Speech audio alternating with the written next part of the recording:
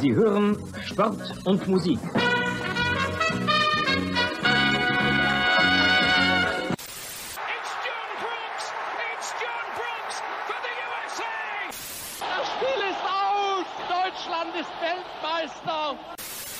In a world where fans fight over whether to call it football, or soccer, two German men defy the odds and call it Fußball.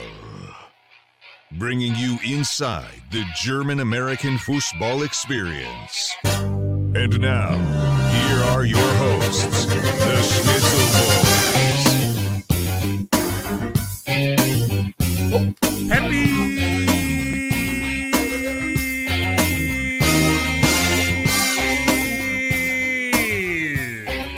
choo-choo Ausflug all on the Peppy train from Dallas to den Peppy Kista. We have a debut. Welcome everyone to the Schnitzel Boys. I am your host, Stefan Schnitzel, alongside my co-host, Bjorn Schnitzel. Bjorn, how are you doing today? Hello, I am very well. Thank you very much. This was the most excitement, I think, about this Peppy debut that...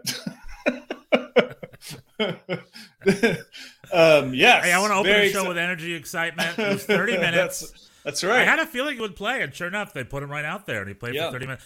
I will say, there is real excitement. Like, for a guy who's followed Americans who've gone overseas... I remember watching. I remember hearing an interview with Carlos Bocanegra right when he started with Fulham, and he's like, "I need to catch the bus." He said on the interview, which is funny. He's like, "Is this gonna be long? I gotta go catch the bus."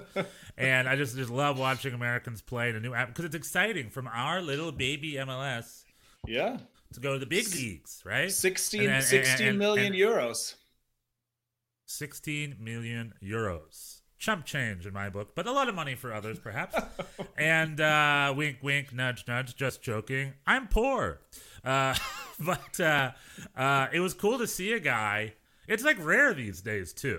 And we're seeing that maybe a little more. For a guy to go straight from a first-team MLS week in, week out, to then go to Europe and then go straight into first-team minutes in Europe. That's just really cool to see. And it's interesting to see how he adapts. Anyway, this week is...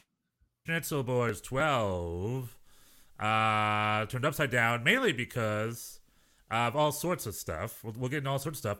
But there isn't much going on the U.S. front, so it's going to be a very Bundesliga German thing, obviously with American perspective, like Pepe and whatnot. Yeah. And lots of transfers. Lots of transfers to talk about. Transfers to talk about, right? Stuff we predicted that followed through and whatnot. Certain players playing again, you know. But anyway, Bjorn, what is first on the docket today? What do you want to do? Let's start with the rundown. Let's start with the rundown. My thoughts exactly. Are you good to go? Get into it. Yeah, let's go. Get into it.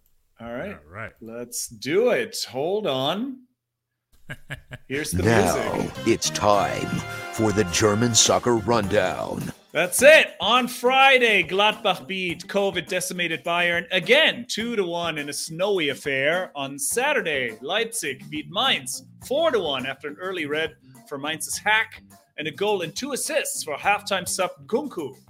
Bayer Leverkusen got a late equalizer from defender Ta to rescue a point 2-2 against Union Berlin.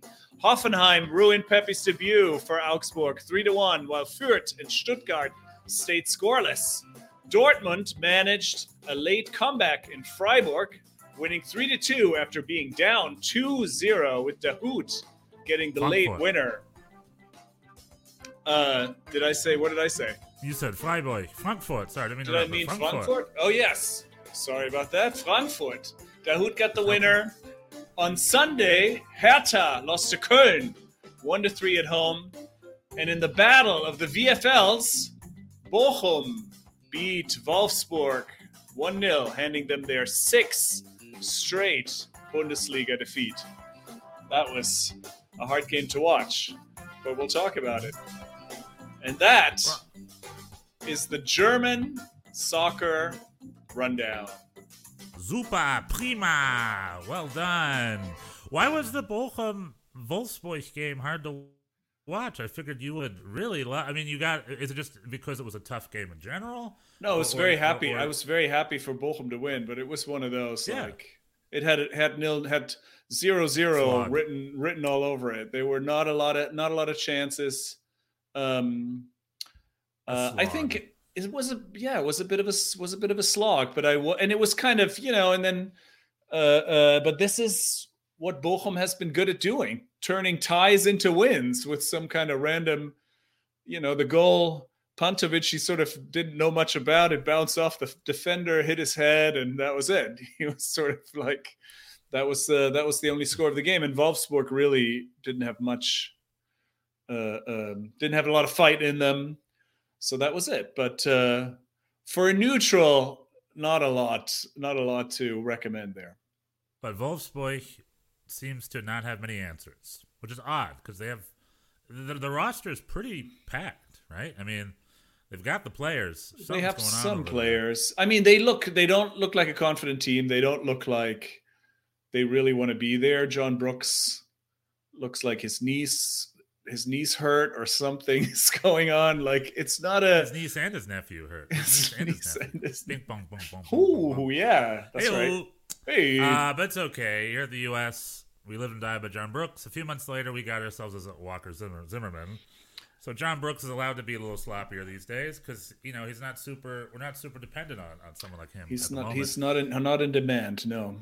But he's also a dude who's always been a yo-yo guy. Like when he's like last season was probably the best form of his career. Will he have that again? It's up to him. I don't know. He seems to be distracted a lot. Maybe off-field stuff gets in his way a lot. There's a famous story of his earlier days at Hertha Berlin. His coach suspended him for a few weeks because he got a full back tattoo in the middle of the season. Oh, wow. And had to skip practice for recovery and things like that. And the coach is just like, what the heck? They're like, I'm dropping you, man. It's like, you can't skip practice because you got a back tattoo. I mean, we focus. The maturity is lacking, but we focus on him because he's American. But the whole team looks like they kind of are not super into it, and that is what. And Bochum, they are into it. I mean, there's not. My son actually asked me during the game, "Who do you think is your best player?" And I said, "Well, it's probably Riemann, the goalie." And he said, "Well, other than the goalie," and I was like, "It's sort of hard to pick one. There's not a ton of."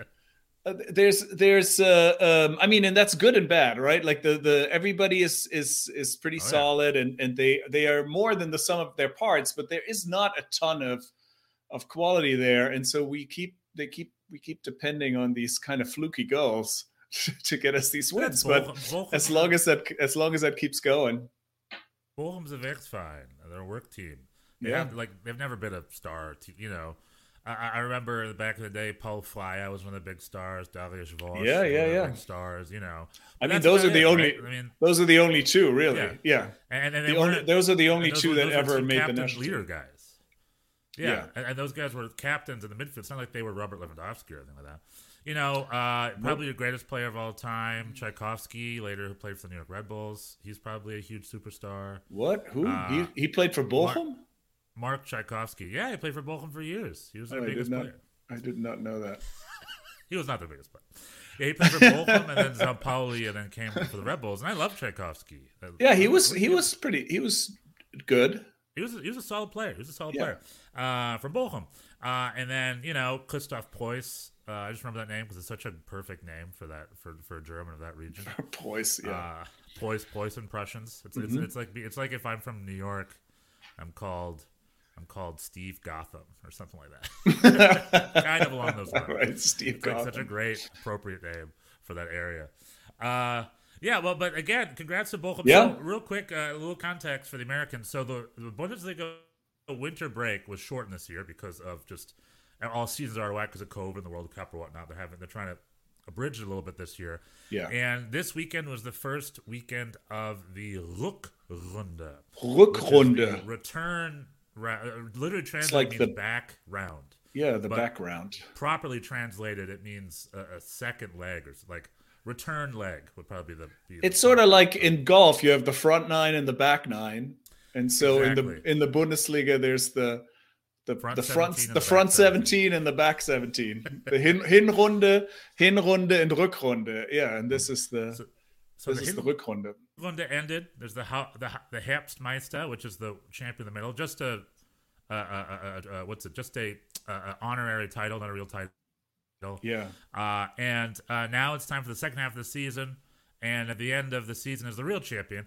So we had Bayern München up by 9 in the winter. And then Bochum came out swinging. They got the 3 points. And so we're now five ahead of Augsburg.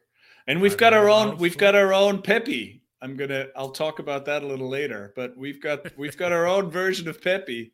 I was going to say, I mean, we were just talking about how Bochum doesn't have stars, but Pepe is a star. So who's Bochum's Pepe? You want to save that for later? I want to talk about that during the. Well, I can tell who it's Jürgen. It's Jürgen Locadia, but I have more to say about him later. You say that again, and then you cut it. Jürgen Locadia. Jürgen Locadia. That's a cool. He's name. He's a Dutch player, and he came on a free, and he's a striker. He did not get off the bench this time. We got to look at him sitting on the bench, but that's it so far. Oh, we'll hasn't played. He hasn't played yet. He just arrived and he did not play this week. Now I get it. All right. Well, does he come with his own train? He does not. He certainly does not. No, he got cut. I mean, he got cut by FC Cincinnati, the worst team in Major League Soccer. So that's no way. Yeah, that's who we get. We get FC Cincinnati's rejects. Augsburg gets Ricardo Pepi, the great American hope, and we get a DP Castoff from FC Cincinnati, the worst team in Major League Soccer. Hey, you never know that one man's trash and the man's. We'll find out real quick. Remember when I chatted you like a minute ago? I thought it was in the private chat. It's not. It's on the public YouTube chat. So. In our YouTube comments is, can you hear me? Can you hear me? Our audio test is in the. We are seasoned. This is podcast number 12. Pros. We are seasoned pros at this point. We know what we're doing, and we're gonna. Well, everyone's invited. It's a big party, and everyone's invited. That's right. Behind the scenes. Everybody's. That's how it works. Let me ask you a question, Stefan. Shoot. Before the season, picture yourself as a Gladbach fan, Borussia. You're a rabid fan of Borussia Mönchengladbach, and I tell you, you're playing Bayern 3 times this season. You win twice and you tie 1 time. What place in the standings? What place you're in the table? What is your guess? I think I'd be flying high. I'd be tippy top of that table if I beat Bayern twice. But no, in the backwards, it's kind of why I titled this episode. I forgot what I titled this episode. Something from the Fresh Prince of Bel-Air thing. Flip turned upside down. Mm-hmm. So flip turned upside down and boop boop. From the intro song there from Fresh Prince. And the reason is because in crazy Bundesliga, we have traditional clubs slipping, namely Borussia Mönchengladbach, slipping quite a bit.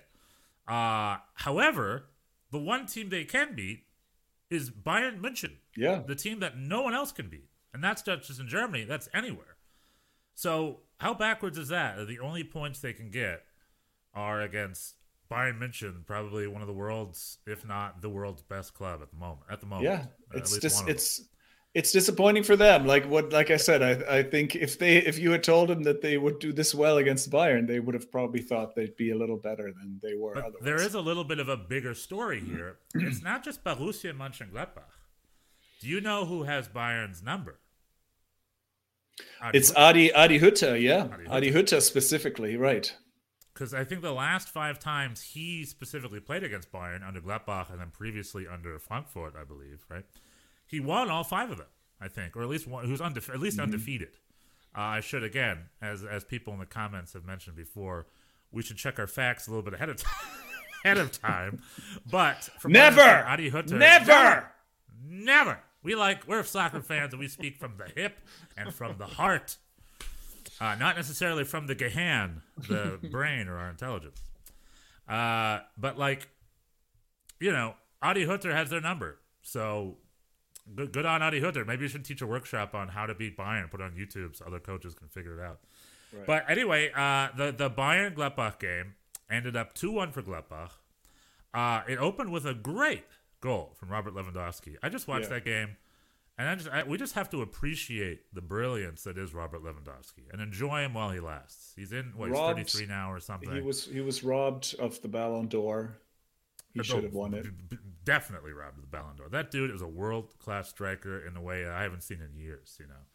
I'd put him up there easily with Ronaldo, original Ronaldo. The Knipser to end all Knipsers. The echt Knipser, the super Knipser. The OG Knipser. OG Knipser. And so he had a great goal and a pretty good game overall. But Bayern München were missing 13 players. Yeah, very decimated. Yeah.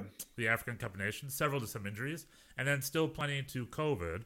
A young German-American by the name of, I believe it was Timothy Tillman, right? There's two Tillmans, one at Fürth and one at Bayern. One's Malik Tillman, and there's Timothy Tillman. I believe the one at Bayern is Timothy Tillman. Could be wrong. Maybe Google that. He was on the field, you know, specifically because they had spots to give. Sven Ulreich was playing, a guy who I think is a decent bench keeper, but overall not the best keeper in the world. Timothy Tillman is with Fürth, so Malik Tillman is with Bayern München. Malik Tillman was on the field against Gladbach. The Bayern bench looked like they were all going to be picked up by their parents. Like they and that's it was a very young, true. Yeah, because Jamil Musiala keeps getting dropped off. He's 17. He keeps getting dropped off by his mom. Yeah, so Bayern München were a little unlucky. However, they still have the depth and the strength to be able to, and they were at home. They should have been able to do a little bit better. I mean, Muller was on the field, Lewandowski was on the field, Gnabry was on the field. The front line was good, but it was the back line that was. Marcel Sabitzer had to fill in at fullback, and he did not look good. He did not have overall. Sabitzer isn't having an amazing season, but what do you expect? Like you know, his spot was taken. Him moving to Bayern was clearly strictly a financial move for him. And he's just been filling hole. You know what I mean? He's been coming off the bench, filling hole. He hasn't really been a key figure like he was with Leipzig. And it shows. And it might affect him a little bit as a player, so we'll see. Because Sabitzer is a very good player. I think he's a great player. However, his services are needed elsewhere. I don't think Bayern München need his services super much at the moment. But overall, as a bigger fan, I'm all about it. I love the fact that the first thing that happened was the gap was shrunk. Well, barely. Bayern München were complaining. It was real quick. Bayern München were complaining that the game should have been called off after the game because it was too snowy. At least some of the players mentioned it. I say nonsense. It wasn't that big of a deal. Just snowed a little bit. You know, as a U.S. fan, as a veteran of the Snow Classico versus Costa Rica, I say it can't get too snowy anyway. Can't get snowy enough. Well, they also have the heated. They have the heated turf, the heated ground, so it doesn't really stick. Yeah, I mean, it did snow. It did seem like it snowed a lot, but COVID really is Bayern's main rival at this point because Dortmund barely kept up. They needed really. Yep. I mean, if I guess they're just going to give up 2 goals every game for the rest of the season, and they'll need to score 3. Yeah. And I've alluded before with guys like with guys like Mats Hummels a little bit past their prime. Borussia Dortmund's Achilles heel is their defense. You know, up top they're pretty healthy, very but much so. In the back they need to tighten that up. And I don't know, they have all these great young like Jude Bellingham and Gio Reyna and all these great wunderkinds up top. They need a wunderkind in back. They need a wunderkind center back is what they need. Yeah. So it was 2-0 up until like the 80th minute or so, or the 77th minute. I don't remember where. Yeah. And then Borussia Dortmund finally 80 something. Yeah. And then they got 2, and it really, I mean, I watched that game. It wasn't up to that point. You really didn't think, oh, they're going to come back. It was not. It was a pretty understated affair also. And then they got 2, and so took advantage of Bayern dropping points, but barely. I mean, they're still 6 behind, and it doesn't feel like you're saying with this defense, they're not going to challenge anyone. And everybody else really is way behind. So I think Bayern will just survive. We'll talk about a little bit. There was an article in Kicker this week about the dominance, how Bayern has been so dominant for so long. And there was Rummenigge and other people talking about why that is. But really, the short answer is because nobody else is any good, you know? Yeah, I mean, every club has flaws. Bayern Munich's the only club that has eliminated all their flaws. So, I guess that's a short answer. We'll talk about it a little more further. But with that being said, I am happy that Dortmund closed the gap a little bit. So now it's 6 points, and they still get to play each other in a couple months. So hopefully they keep close. It's just with with their defense the way it is. It's just you just don't feel like they can make a run. But we'll see. We'll see. Yeah. Well, but Dortmund and other clubs like that, when they bring in their youth towards the end of the season, you start to see a couple of new faces coming in and breaking some records and being a hot ticket item. Maybe they have a couple of great young defenders in the wings waiting to come and plug up that defense. One can hope. Only the Dortmund Sportdirektor knows the answer to that. But a very cool comeback, a Dortmund 3-2 over Frankfurt to set things right, as it was almost the second upset of the week.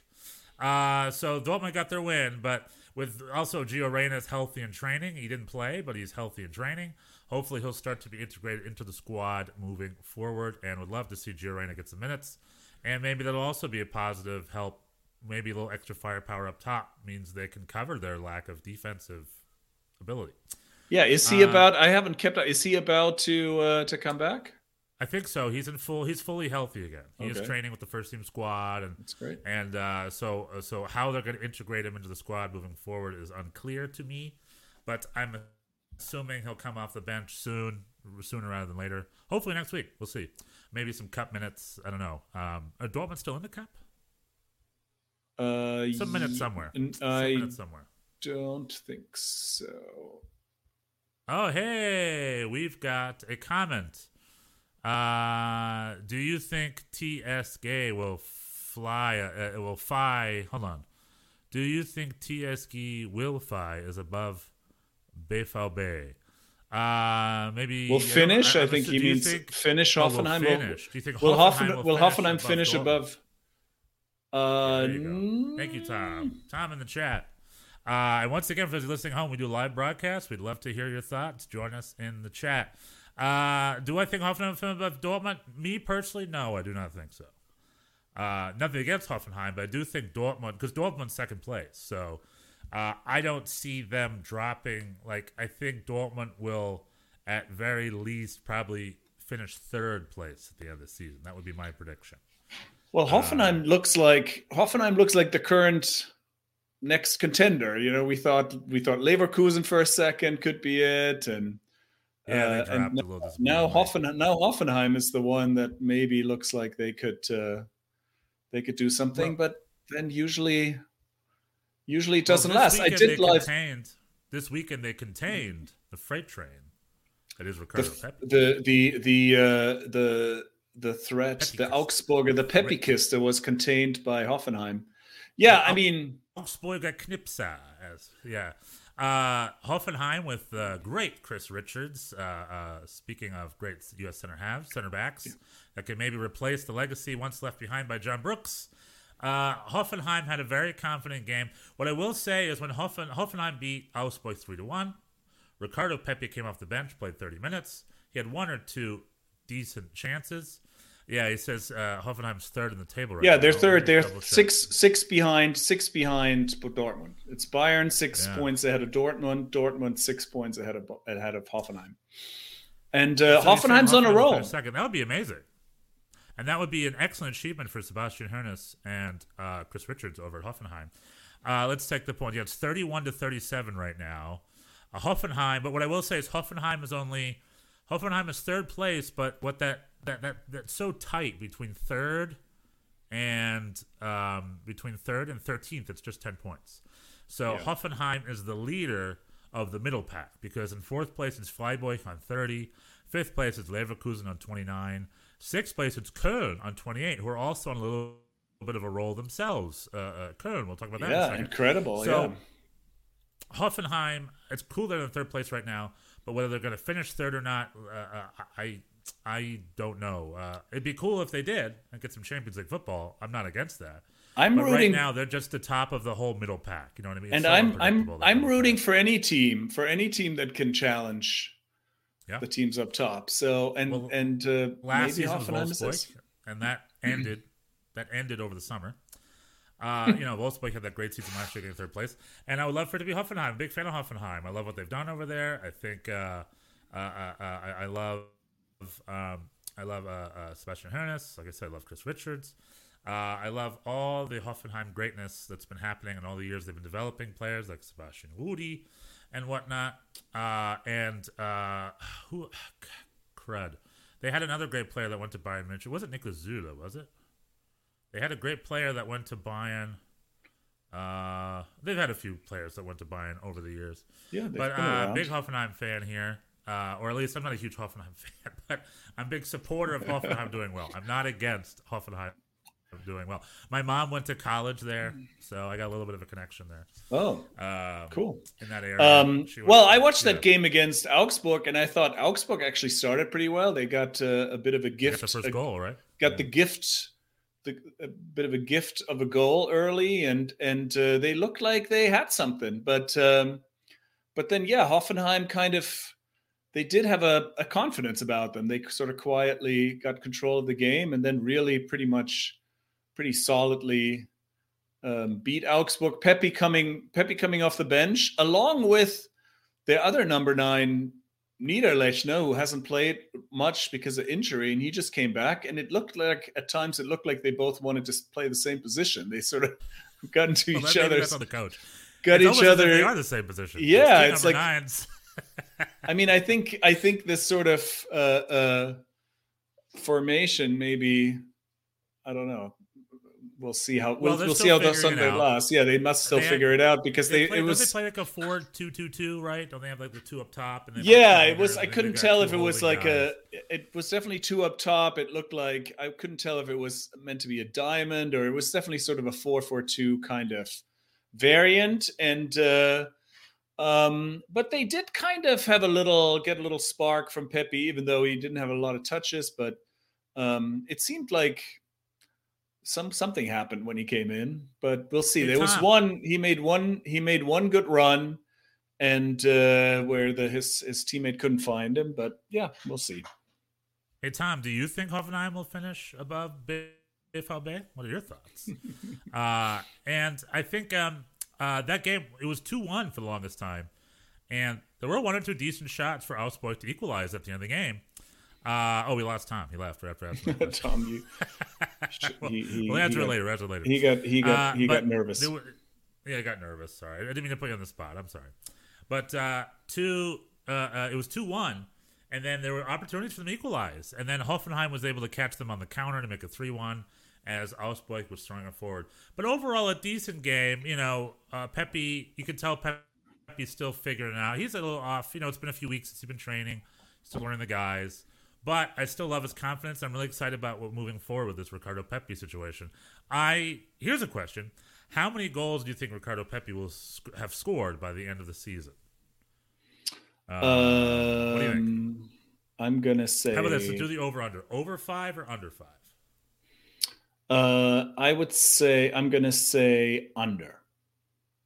I had to say it, but I'm probably going to say the same, or maybe at 5. Before you said 5, I was thinking... I'm thinking 4 or 5. Yeah, I was thinking that too. I think... Tom is back. Yeah, we said you almost broke our hearts, but you came back. Thank you, Tom. But I was going to ask you, also for you, Ricardo Pepi, more than 5 goals or less than 5 goals by the end of the season? Yeah, I think... Give us your thoughts. I'm thinking 4. I'm gonna say 4. I'm thinking 4 too. Not that it's bad. It's just he's still figuring it's going to take him a little bit. Then he's going to start scoring maybe a goal every other game, and then the season's over. And then there you go. Maybe 5, maybe 6. If he gets over 5, I think that's a success. Yeah. Yeah, that's $4 million a goal. Tom shoot for 5. Tom thinks 5. Yeah, I think we're all pretty much in the same ballpark. Yeah.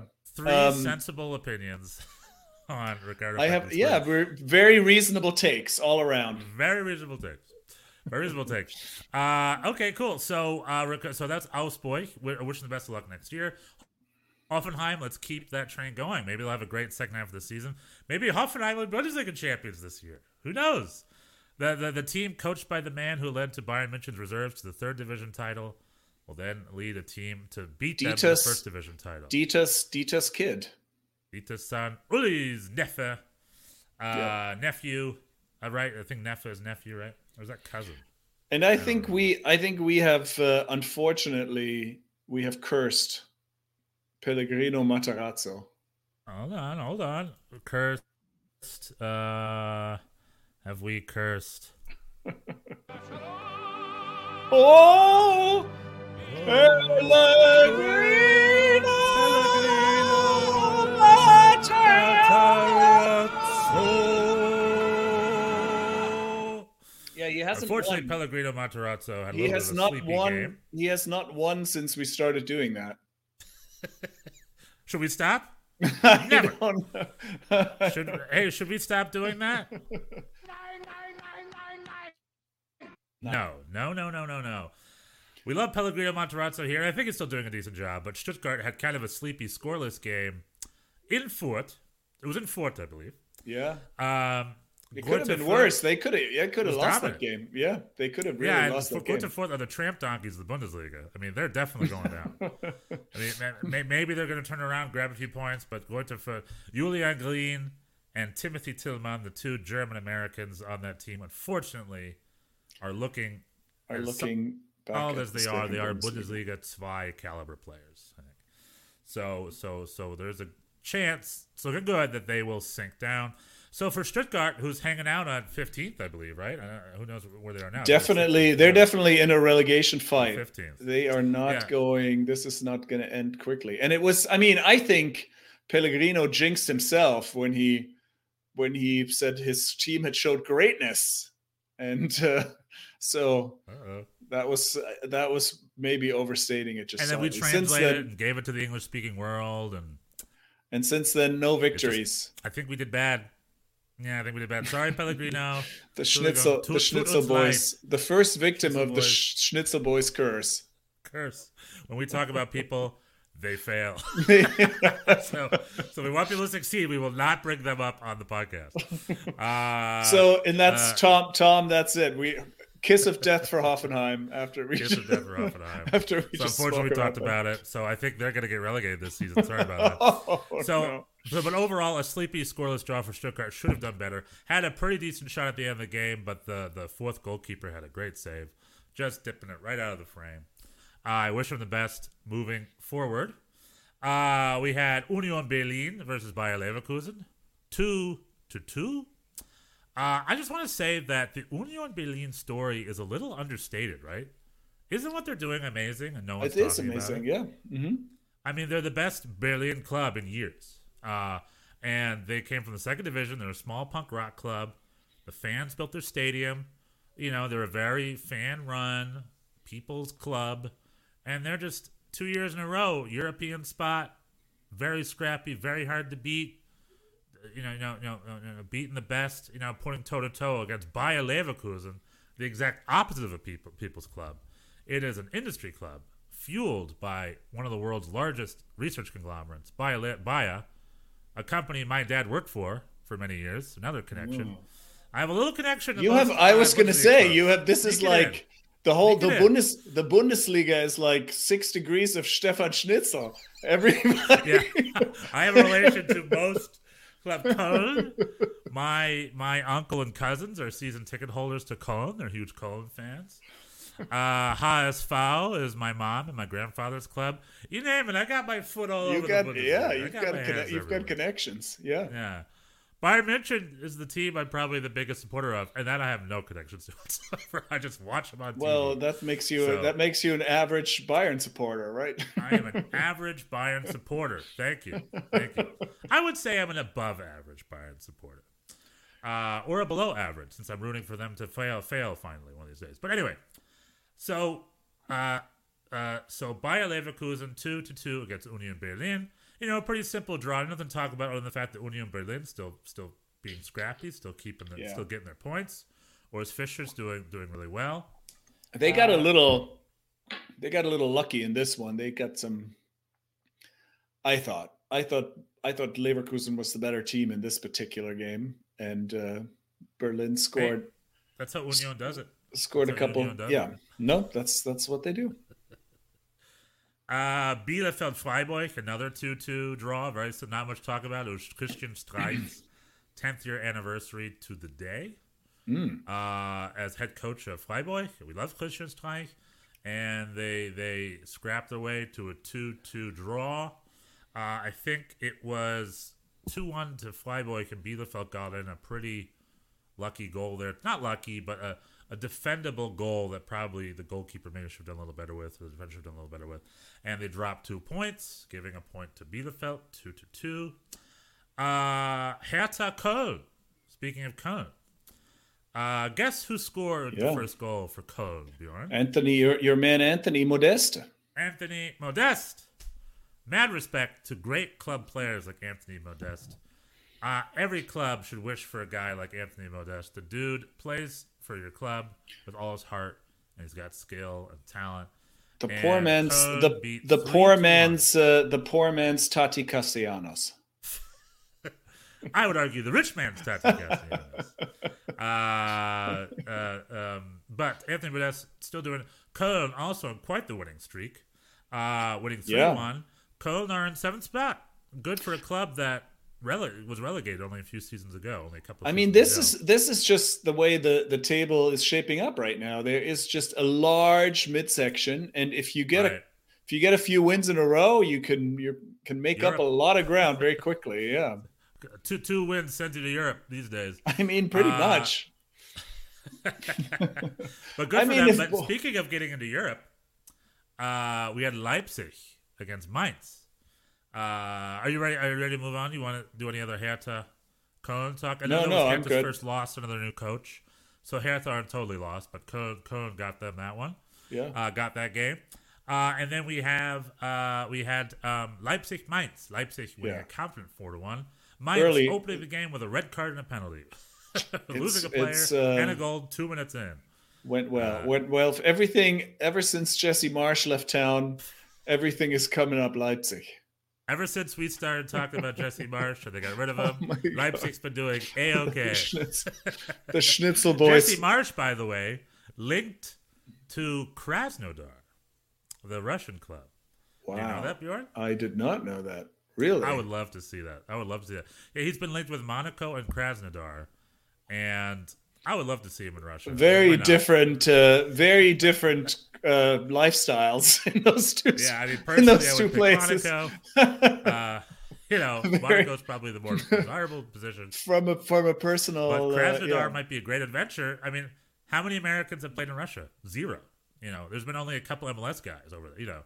So the connection is pretty slim. So it'd be cool to It'd be interesting that a league that has no American players have an American coach. That's Jesus Medina, NYCFC castoff Jesus Medina is headed to CSKA Moscow. Oh, really? Apparently. I would say that's an upgrade because I think it's pronounced Siska, by the way. Okay. Siska Moscow. In Germany, I could be wrong. In Germany, will rip me apart. In Germany, we used to say ZSKA Moscow. That's a mouthful. ZSKA Moscow, Lokomotiv Moscow, Spartak Moscow, all the great Moscow clubs. I think Siska Moscow to me is a very cool way of saying it, so that's how I'm going to say it. That's off to Siska Moscow with him. I think you should. Definitely an upgrade. It's a Champions League team. We did not renew his contract, and he didn't want to sign for less. So here he goes. Good for him. Good for him. So, but Leipzig confident 4-1 win over Mainz. So good for them. Tyler Adam had a very solid game. I believe he assisted one of the goals. I could be wrong, but I think he assisted one of the goals. But Leipzig, very confident 4-1 win for them over Mainz. And as we remember, when the league started, Mainz won 1-0 under Jesse Marsch, I believe was the score, several months ago.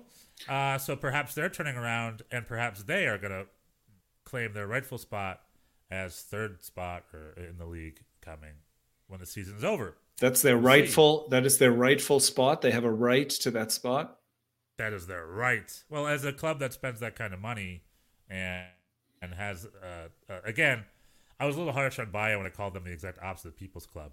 I would say Leipzig is the exact opposite of the People's Club, as a club specifically run Because by of a huge drink company, and because they refuse, like they make membership unattainable for regular folk. It's employees only. They sort of, for those of you who don't know, Leipzig has a way of futzing with all the Bundesliga flaunting rules. the 50+1 rule, right? Yeah, Well, and a lot of, but also bringing at the same time bringing Bundesliga soccer to the east of Germany, where it had not really been otherwise. So. Yeah, I'm not. That's a discussion for another time. Essentially, they're approaching it like an American club. They turned Leipzig into an American franchise. They turned into an MLS expansion franchise. That's what they did in Leipzig. And in the wide world of sports, that's perfectly fine, and acceptable, especially like here stateside. But in Germany, it leaves a bad taste in a lot of their fans' mouths, as is their right as German fans who are very proud club supporters and believe the club should be the people. More power to them. I love it. However, as far as East German clubs go, Union Berlin is a success story. That's true, yeah. Hansa Rostock was like one of the big East German clubs left in the 90s. They're, in the third division these days. U.S. men's national team manager once played for mighty Energie Cottbus once upon a time when they were in Bundesliga 2. They're in, I think, the Regionalliga nowadays. Also how far many down. East German clubs are there? Yeah, not a lot. Yeah. That's true. Speaking of the 50+1, there was also some grumbling. This week's edition of Kicker magazine has a big article about Pepe and the Pepe hype, and there was a little sidebar about how David Blitzer sort of became a minority owner of FC Augsburg, and there's some grumbling there too that this wasn't really fully made transparent to the public, and he just kind of bought a minority stake, and then people were like, well, he's not really, doesn't have much influence, but I mean, he definitely facilitated this transfer, and so. Yeah, and last week our guest Rolf Stormann, who is an employee of FC Augsburg and hosts their podcast, he sort of mentioned they don't really care exactly the financial specific. I don't think the fans care at Augsburg, at least, the specifics. But I remember when Hertha Berlin got that huge investor, Lars Windhorst, I forgot his name, but he's some German billionaire, kind of like a German Elon Musk or whatever. Maybe not Elon Musk, but he's some German I was going to say. Yeah, and he was convinced by the Hertha board to invest, and he gave him like 200 million euros above, because legally you can't own more than 49%. So no matter how much money you give an organization, you're never going to have more than a 49% stake ever. So if Hertha Berlin is valued at $100 million, and I give him $49 million, I get 49%. But if I give him $149 million, I still only get 49%. Get 49, right. It doesn't get past that. So Lars Windhorst, that might be his name. I think that's kind of his name. Again, I should have Googled this ahead of time. Gave them like 200 million euros more than would have given him a stake. And I'm just very curious, why? Where does he get? He must get his money back somehow. Maybe he gets a percentage of shirt sales or merchandising rights. There's probably some business voodoo that goes on, that people are doing their best to try to circumvent the 50+1 a little bit. This is just me spitballing here. But let's say I invest into Augsburg, and I spend $20 million on Ricardo Pepi. $10 million comes from the club. $10 million comes from me personally. And I own a 50% stake in Ricardo Pepi, like a third-party owner. And so he's an Augsburg player, but maybe I have 50% rights to all his shirt sales, his merchandising rights, and maybe I get a 50% stake to his sell-on, too. Maybe that's something that's going on. I don't know. I'm sure there are rules against stuff like that, but I'm sure that's the kind of business dealings that's happening behind the scenes. And, this David Blitzer, what's his motivation to be a minority investor in a small Bundesliga club? Does he get his money back? Well, he wants his stake to increase in value, right? Like that's he bought his shares for a certain amount, and he's hoping to drum up American interest, raise the profile of the team and make it more valuable. I think. Well, more power to him. More power to him. There is sort of. I'm a fan of the 50+1 rule in general. I like the control. I like the fan engagement. I like that it's reasonable. I think German clubs, for the most part, are financially very stable. In contrast to clubs in England, they're a little bit more stable. And does it hamper growth? Well, I don't know. That's sort of the big topic this week. About I think yes. I think the answer is yes. I think the answer is unequivocally yes. It does hamper growth. Well, but essentially all it's doing is like if let's pull an example of that. Let's say some Saudi Arabian consortium worth $1 trillion buys your club. Let's say that happens. Let's just pretend in the real world that's happened recently in Newcastle, perchance. Right. Let's say instead of buying Newcastle, they bought Ausboy, and they just owned Ausboy. And then they just gave Ausboy $200 million to buy players. Like, that would grow them, but I think it'd be that's just inflating. Essentially, nothing was earned. You know what I mean? As a club, they didn't pull it off. They just have all this injection of cash, and they're just some rich guy's play toy now. What happens when that rich guy doesn't want that play toy anymore? You know what I mean? There's no stability there. Well, I think that's what the 50+1 rule prevents. I think I agree. I agree with you. That's true. But if you compare the Bundesliga to other European leagues, they are more financially responsible. But I think the trade-off is they have fallen behind a little bit in terms of the quality of the squads compared to England, Spain, and even Italy. Now, I think Germany's now fourth, right, in the UEFA coefficient, where they determine how many Champions League spots you get, etc. I think it's pretty even with Italy, but it used to be, for a while, Germany was second after La Liga and ahead of England, and that's certainly not the case now. And I think that was a while ago, though. Now it was probably back in the 90s. Like no, not that long. 5-6 years, not that long ago. Oh, yeah. And what that forces Bundesliga to do is develop youth, and I love that. England doesn't develop youth. Italy and Spain do, but I think Germany does a little better, and Germany does a better job developing everybody else's youth as well.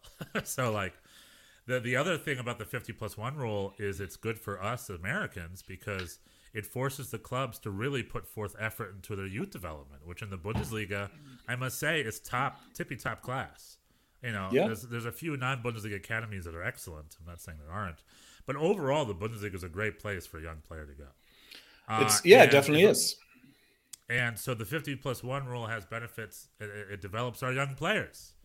It develops our Sal Zizzo and Sebastian Soto and Josh Sargent. All those great American players. Yeah, those great American players who've come from Germany. And well, let's talk about it. I have a whole list of things about speaking of transfers. So we last week, it wasn't confirmed, Jimmy Sands, NYCFC's first homegrown personal friend of mine,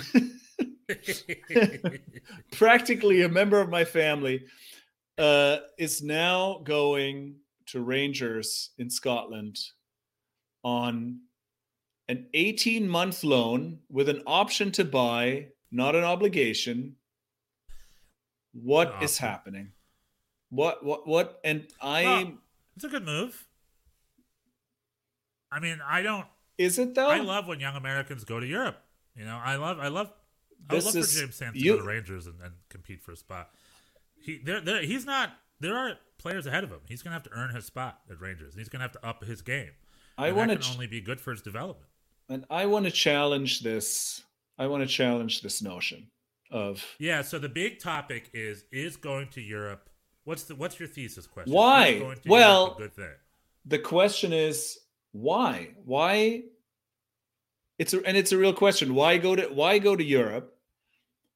The answer is for anyone. I think there is this, and you just said it, and I think that's I think of it as the Klinsmann. The Klinsmann doctrine is everybody needs to go to Europe. By hook or by crook, taking a plane, taking a boat, however you get there. If you are an American soccer player, you need to go to Europe. Why?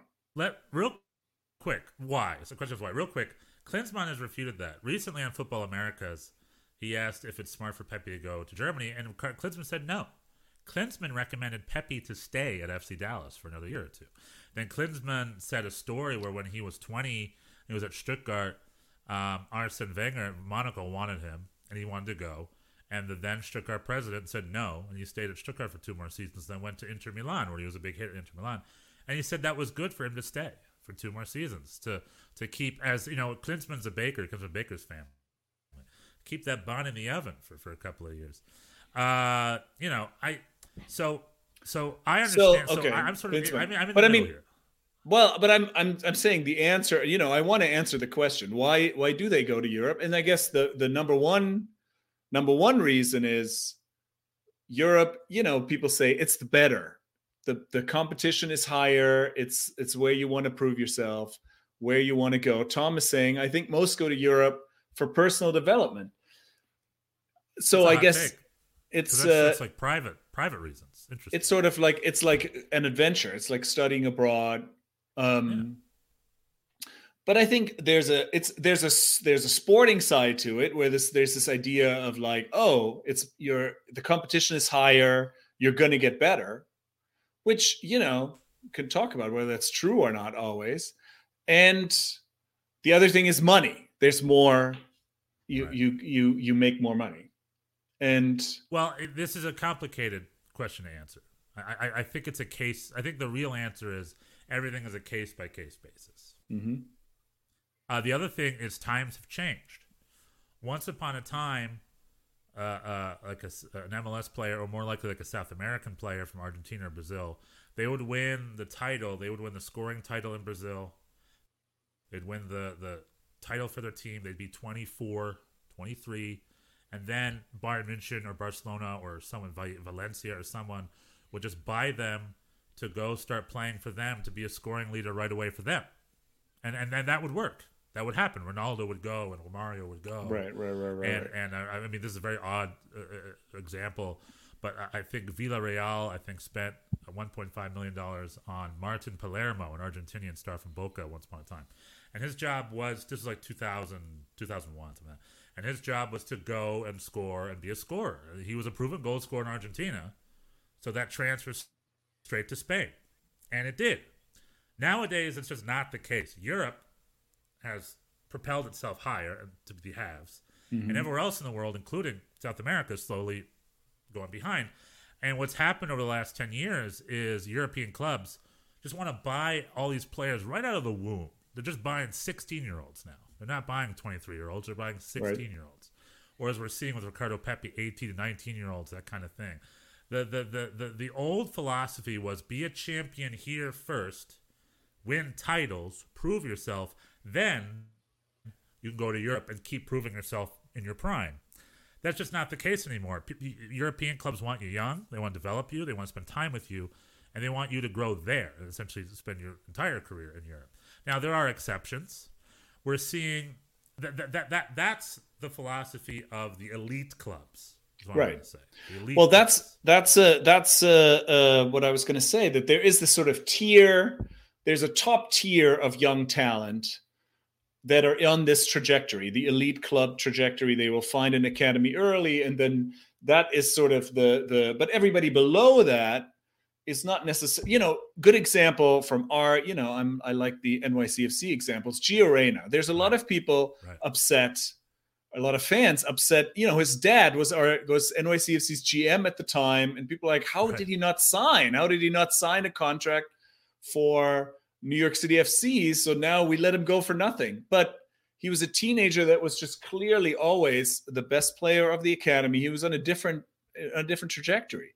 For him to sign a contract for an MLS team would have just been a hindrance for him to sign somewhere else. So he just went to Dortmund very early, and now he's a first team player. Like, this is sort of the top tier of people, the Pulisics, the Gio Reynas of the world. Do you feel if Gio Reyna stayed at NYCFC, he would have developed the same player he is right now? No, I think he made the right decision for him, for sure. I think he's in this tier. I agree with you that this is, and I think that's sort of the the point I'm getting to. It's very it's a very case by case kind of thing, and the details matter a great deal, I think, in these questions. Like, for example, the other side of the coin is Chris Mueller going to Hibernian, right? From Orlando City. We love Chris Mueller. He's a great player. Kind of overlooked on the national team scale, I would say. I think he's really proven himself as a pretty damn good right winger. There's plenty of other options, and there's team away on, all the other. So he's sort of 5th, 6th, maybe 7th down in the depth chart there. But he's a very capable winger, very exciting guy, scoring goals. And he went to Hibernian. Now, that's not like that. I think, like what Tom said, that's very much like a cool, fun, personal adventure. Let's go to Edinburgh. Let's go to a club where I'm the only American there, and I have to represent my country, even though I'm not America's best and brightest. But I'm pretty decent. I'm like a professional, good, hardworking player. I don't think Hibernian is going to make him a better player. Maybe it will. Who knows? Maybe there's challenges that'll make him a better player. I don't think it'll make him a worse player. I think he'll still be a professional. But that's a move where it's just like, I just want to go to Scotland. I don't know if it'll necessarily help his national team, aspirations. But I don't think it'll hinder it either. Yeah. So that's I think one of those, like, I think that's the next point. The next point I was going to make is that all of Europe is not the same. Right. It's you have the top 5 leagues. France even being sort of quite a bit quite a bit below. I think the average salary of Ligue 1 is only like about twice what it is in MLS. So it's not it's not that big a gap. And in Scotland, and this is not, we got into trouble with the Scottish fans Scottish fans last week because we were kind of pulling. Literally, during the podcast 60 minutes ago, another comment. A couple people being reasonable, but a couple people are like, "You're talking shite." Oh, you're talking shite. I mean, I knew that James Sands' last name being Sands, that wasn't going to be a deal breaker for him to go to Scotland. I understood. But by the way, the first sort of semi-official announcement of Sky Scotland did mention a chicken dinner in the so it's also not a thing. I just want to say, right. But I know. But we knew there's that a lot of back and forth. We're talking about sort of a lateral move or a step up, and fans are talking about like MLS is piss poor. There's a huge move up. It's like But I think, but that is not. That's no longer. That's no longer really true, right? Like it's not. I mean, first of all, love to Scotland, and not to single them out. This is true for Sweden. This is true for Sweden, Switzerland, Belgium. All of these, and I think the Scots have it particularly hard because they take so much shit from the English, about the lack of the lack of quality in their league. So they must, two MLS dudes giving them grief. They must be like, we're not taking that. Not from you. not from you. Not from you. So fair play there. We understand, but the truth is, like there's Rangers and there's Celtic and everybody else is probably below MLS level. And the list of people, like you're saying, Chris Mueller, there's Christian Ramirez is playing there, and Aberdeen who's doing pretty well, and now Dante, another NYCFC academy grad, Dante Polvara, who just won. The one he just signed with. He just signed with Aberdeen also. That's right. Yeah, he's going to be with Christian right from college. Right. So he also presumably was offered a homegrown contract from NYCFC that he declined. And for him, it's not a money thing. Like I think Aberdeen's average salary is probably about what he would have gotten from NYCFC. I don't think but he just thinks, this is his trajectory, and we'll see if that really works. The list of Americans in Scotland historically is not historically, but over the last few years, because really MLS, it has to be said, this is a recent thing. In my time that I've really followed, I started following MLS pretty in more detail only in 2015 when NYCFC started, and over the last 7 years, it's really, the quality has risen.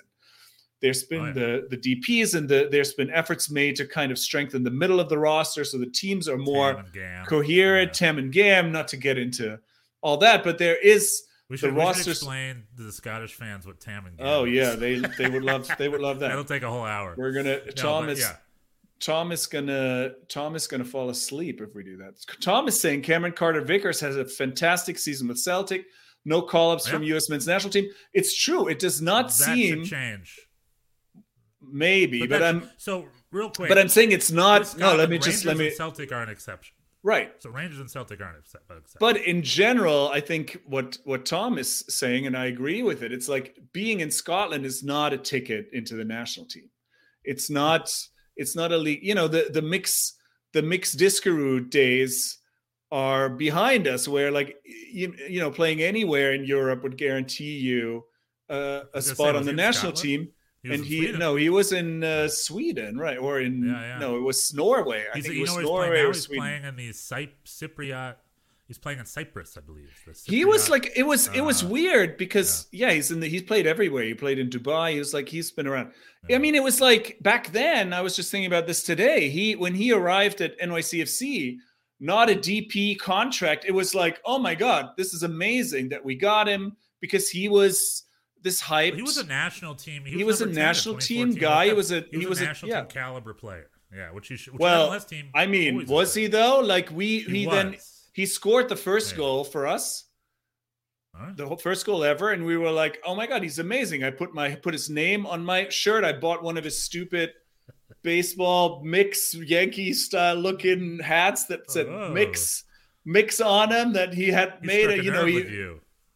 I was like, I was ready to be a fan. And then it was like, what's going on? Is he playing out of position? He doesn't. And it took us like 2 years to be like, oh, it turns out he's not all that good. Like there's nothing. Yeah. There's no real. He's just not as focused. He might have been a little bit. He sort of might have lost his focus a little bit.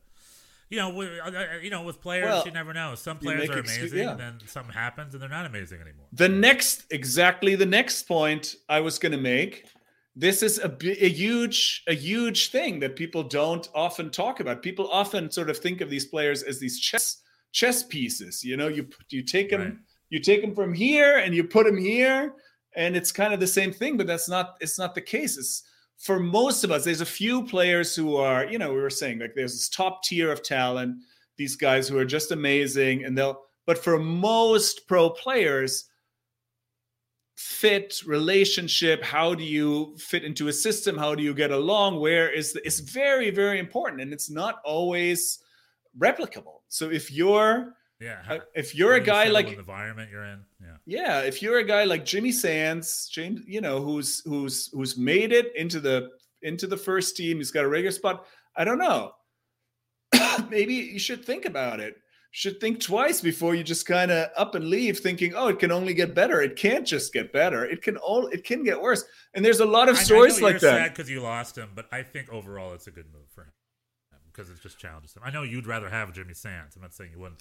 I would have rather. CFC, that's fine too. I would have been happy. While the iron's hot, when the opportunity comes. Yeah, but this is not a hot iron. That's the point I'm making. I don't think an 18-month loan. This deal smacks of, and listen, of course I'm biased. Of course I'm sad to see him go. I would have selfishly loved for him to go in the Bundesliga somewhere. I think this also this slots him sort of into this tier of guys who are like not quite good enough for the national team. And he's going to be like, he's now on a trajectory where like in 2-3 years, we'll be like, oh yeah, that guy. Oh yeah, I remember he played in the Gold Cup that one time.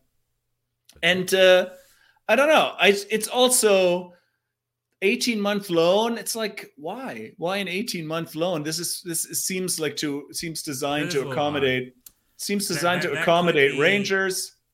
Yeah, I was gonna say that could be maybe the Rangers, because with COVID and stuff, European club. I think. Well, I mean, there's it's the Claudio Reyna, Gio van Bronckhorst connection. Because he's the coach now. And I think probably he feels like, oh, he has an in and the coach wants him. You think Claudio Reyna from Austin, who's at Austin now, is hooking up NYCFC players with Let's go Rangers. Well, I mean, I think there is. I'm sure this is. You don't have to be a conspiracy theorist. Claudio Reyna, he started the academy. Sans, he played with Gio. They are the same. They were also weakening your opposing teams in your own league is also a good strategy. For Claudio, so for Austin, they don't have to play against James. This is the long game. No, but I think and Gio Reyna is named Gio because of Gio van Bronckhorst. They're very close. Those two. So I don't think you don't have to be particularly conspiracy minded to think that this is somehow this is how this came to be, perhaps. And maybe James was like, this seems like a good move because the coach wants me. But Gio van Bronckhorst, he just got there. He could get fired in 3 months, and then poor Jimmy is sitting there. Here we go. I think I read somewhere that Sam said it was a childhood dream to play for Rangers. Yeah, perhaps. Oh, interesting. Maybe maybe his grandparents are from Glasgow. I think he has. I mean, but this is sort of the point I'm making is that I just don't love it. I just don't love this. I don't love this move. I'm not anti him going anywhere. I'm not anti people going to Europe, but I think these moves one should evaluate on a case by case basis, and this one I don't love. And I understand what you're saying. I would love to offer a little bit of a counterpoint of willy-nilly heading to Europe. Okay. Now, this is from the New York Red Bulls perspective, from MLS perspective. There's a type of player, especially at New York Red Bulls, we've used them over the years. There's a type of player I love. And it's a type of player that become a great MLS sort of lifer, a great MLS club player. Not necessarily lifer because they went to Europe, but the recipe to becoming a great MLS club player. There's a guy named Mike Grella who played for the New York Red Bulls. Grella-Gino, we called him. Nutmegged Frank Lampard, famously. Nutmegged Frank Lampard, right? Mike Grella, I think, was from the New York Red Bulls Youth Academy many years ago. I think he's from Jersey. He left early. He went off to Europe. He was kind of a journeyman, lost his place, didn't play much, did the thing you're talking about, did the bad path. He went over there, maybe lost his love for soccer a little bit, and then flushed out. And then New York Red Bulls signs those players on a free. Luis Robles came that way. Mike Grella, like I just said. Sasha Klestjan is a good example of a player like that. Sasha Klestjan had a great career in Belgium. But, it didn't take him. He didn't win Champions League or anything. And then when it was done, he was in his prime, and he came back. And those guys can become club leaders. Because I think what Europe does, if you go to Greece or wherever you're going, even if it isn't giving you tippy-top Champions League week in and week out competition, it forces you to be consistent. And I think it does improve your professionalism a little bit. Eric Ronaldo has this old story where, I think maybe when he was at Bochum, they, lost a game to the last-minute goal. He just went in the locker room and he's like, oh, man, that was crazy, right, guys? And then someone threw a shoe at his face. And the cleat, broke skin, and the player yelled at him. He's like, we just dropped 3 points, damn it, yelling at him, because freaking every minute, every point counts. Even if you're in the second division, every minute counts, and that has to improve your consistency as a player. That has to force you to always know how to be at your best. So my one criticism for an MLS system was you're allowed to go sleepy bye-bye for 10 games. It doesn't necessarily mean you lose your spot, and you have this mentality of well, it's playoffs, time to do my A game. Where in Europe, every week has to be your A game. So that right there, I think, helps your mentality a little bit. And I think we've had a lot of players. I know the Rangers fan made fun of Emerson Hyndman being one guy in the comments is you gave us one of your best players, and he was a washout, Emerson Hyndman. And I'm like, okay. I don't think he was one of our best players, but whatever. Emerson Hyndman's a good example. He spent time in Europe. He's a good, solid player. Now he's a solid player for Atlanta, a great club player, They don't all have to be Ronaldo, but I do believe it does make you, it's very rare for someone to go to Europe and after a few seasons of Europe can't hack it anywhere in the United States. Usually they can at least get a spot on an MLS club somewhere. Bobby Wood's a good example of that. I know he's still working his way off, getting minutes. But a few seasons, he lost his way in Europe, and I think he's a really good quality MLS player, and I think there's a lot to come from him in the next season. You know what I'm saying? So that would be the like, counter of what you're. See, okay, let's nail it down. What's the over/under on Bobby Wood goals next season? I think he's gonna get 10. Maybe no over way. 10. Yeah, I'll take the under. but even I'll if he take the doesn't, under. Comes off the bench, he scored that playoff goal. He's still a usable player for your club. Even if he's a squad player. You know what I'm saying? Like he has a certain professionalism to him.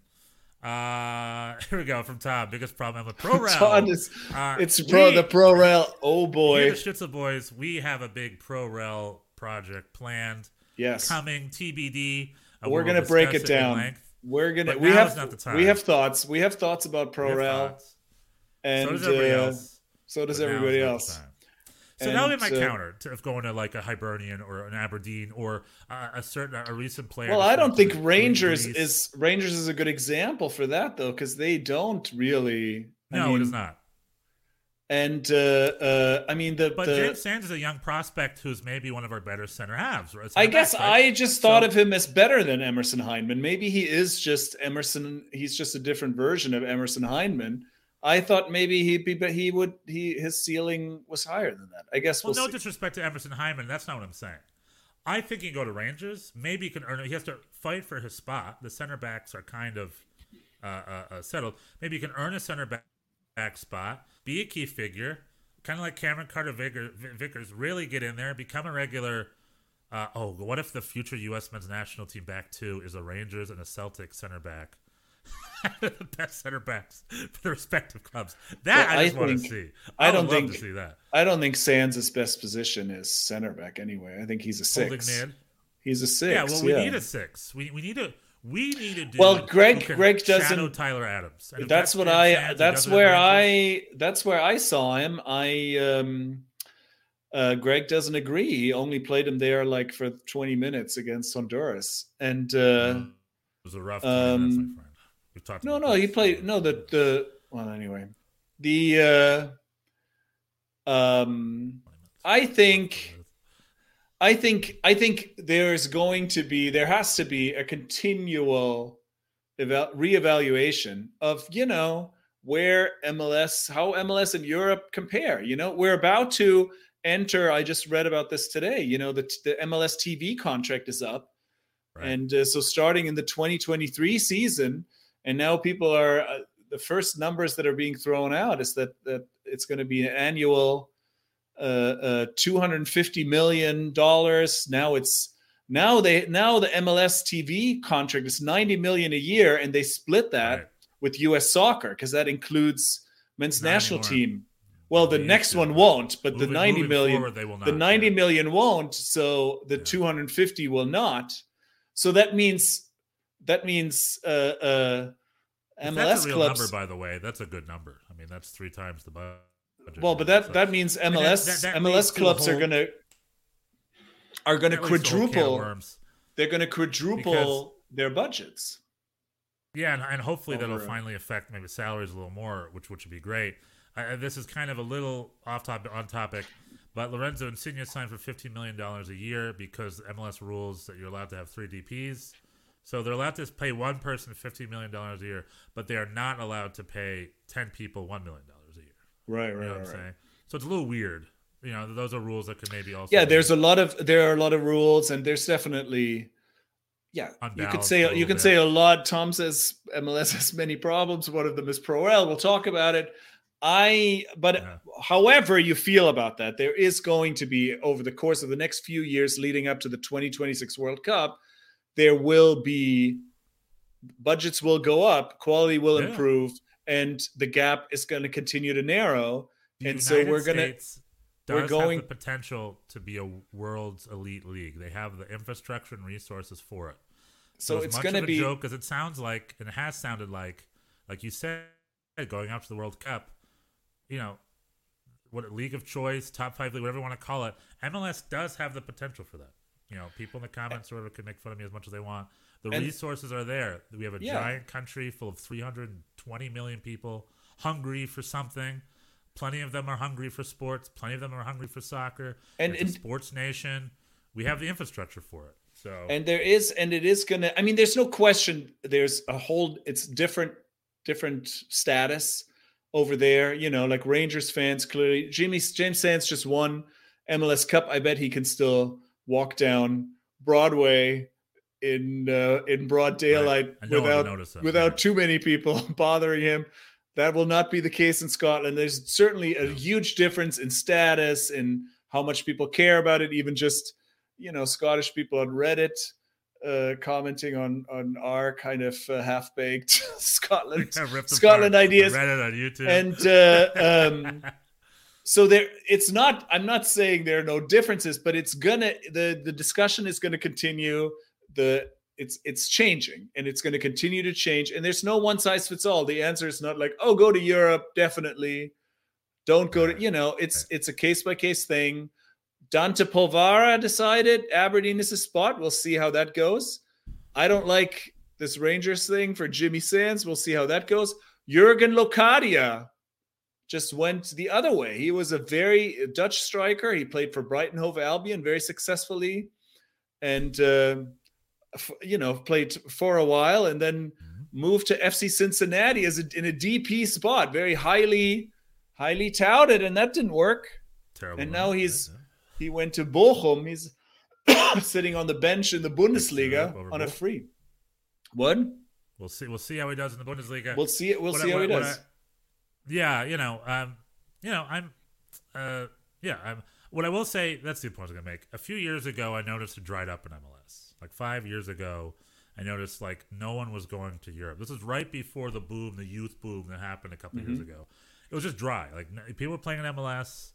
The national team was made up. Like the only Americans in Europe were hyphenated Americans, like the German Americans, that kind of stuff. And like Jeff Cameron, he was like the only American playing in England or something. Right. And then so I was just wondering, like, what happened to the Clint Dempseys and the Brian McBrides and what happened to Americans? That just stopped for a while. Yeah. And I'm very happy to say that those floodgates have opened in a way we've never seen before. So now it's the exact opposite. Yeah. Well, now, I think like, there was an article about Barcelona and Real Madrid fighting over a 9-year-old playing in the Philadelphia Union Academy. Like, that's crazy. I mean, yeah, good luck. That's way too. But I love the fact that, like, right now America's kind of a hot ticket, and A, we've earned it, and B, I'm excited about it. It probably will cool off at some point, but enjoy it while it lasts. Well, the proof has to be in the pudding. You know, we'll have to see. We'll have to see, you know, because all these people we're talking about are sort of data points in this ongoing discussion. We're going to see how Sands does. We're going to see how Pepe does. We're going to see how Locadia does. We're going to see how Polvar does. You know, all of these, Chris Mueller, Christian Ramirez. No, we forget about. But Chris Mueller is a good example. Is doing great. He's doing great. He was at Minnesota United. And now he's where is he in Scotland? He's like one of their better scorers. He's in Aberdeen. He's at Dante. Yeah, and but I don't know. Chris Mueller, he was a starter in Orlando. I don't know. Was that the right move? We'll see. And we will see. But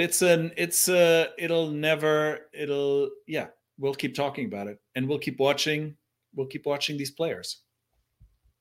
100%. You know, like also some play like. Real quick, there's some moves are better than others. Like Ethan Horvath go to Nottingham Forest was such a confusing move. If he got his spot, it would have been cool. But he just lingers on the bench there. And he's not. He doesn't do it now. Club in Belgium. He should have gone somewhere he could play. Richie Larea is now going there as well, signing for Nottingham Forest. Oh, is he really? Yeah, he just I guess Toronto's scraping up all their pennies to pay for Insigne. Everybody's they're gonna turn over. They're roster rules. Gonna reach into the $50 million a year, but all your buds have to be at $30,000. Gonna reach into the cracks of the couch for the whatever pennies they can find. They're running a GoFundMe. Toronto FC is a GoFundMe right now. I'll pay for the rest of our squad.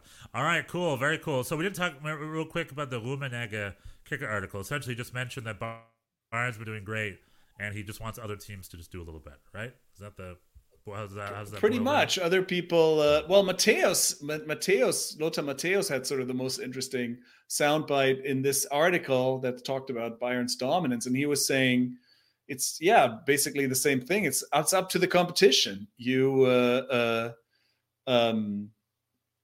If Dortmund was run like Freiburg or Mainz, they would be more competitive. So I think, especially in the case of Dortmund, it's really true that it's not all a money thing. It is also just how you use the money, because Bayern, reading this article, Bayern has whiffed on a bunch of their big a lot of their the transfers that really were successful were pretty cheap or free, like Lewandowski and their best players. A lot of their best players come from their own academy. And Müller or come from their academy, come from other clubs. And then, remember Renato Sanchez or, like these people that they've paid big money on that really didn't. So it's not like Bayern is run by these infallible geniuses. And, in terms of net transfer income, Dortmund has beaten them by $200+ million. And so it's not all million on Pulisic, Dembele. Right. They sold Aubameyang. Yeah, they're going to get some Sancho for a record. Going to get some money for Haaland. 400 million euros right there. It was just under 600 million. First of all, also who they bought back. What have they done with that? So so they are. It's really on the competition to, and I think once this generation of Lewandowski, Neuer, and Müller, the spine kind of we'll see how Bayern once they're done, we'll see what happens. But it's really the onus is on the competition, much like talking about ProRel, the onus is on the lower leagues and not on MLS. But that's just my little teaser. My little teaser. Teaser. All right, bud. That was a lot of fun. We talked Bundesliga. Bundesliga's back. Fußball's back. We're still waiting on MLS. Later in the month, we got U.S. qualifiers. So I'm excited about that. And we are on Pepe watch to see how Pepe does. Every time. He's on track to score the 5 goals we all predict. Augsburg. Thank you very much. Every week. Absolutely. All right. This is Schütze Boys. We broadcast live every Monday night. Thank you, Tom. Thank you, Tom, for commenting. Joining us. Yeah. We're also available on demand as a podcast, and we will snip this up in a few different videos on YouTube throughout the week. So please like, subscribe, and join our podcast. Hey, Brett. Hey, we got a second. We got Tom and Brett. We got 2. Thank you for joining us, Brett. Thank you for joining us, Tom. We're here every Monday night. We'll see you guys next week. Bis nächste Woche. Tschüss. Tschüss.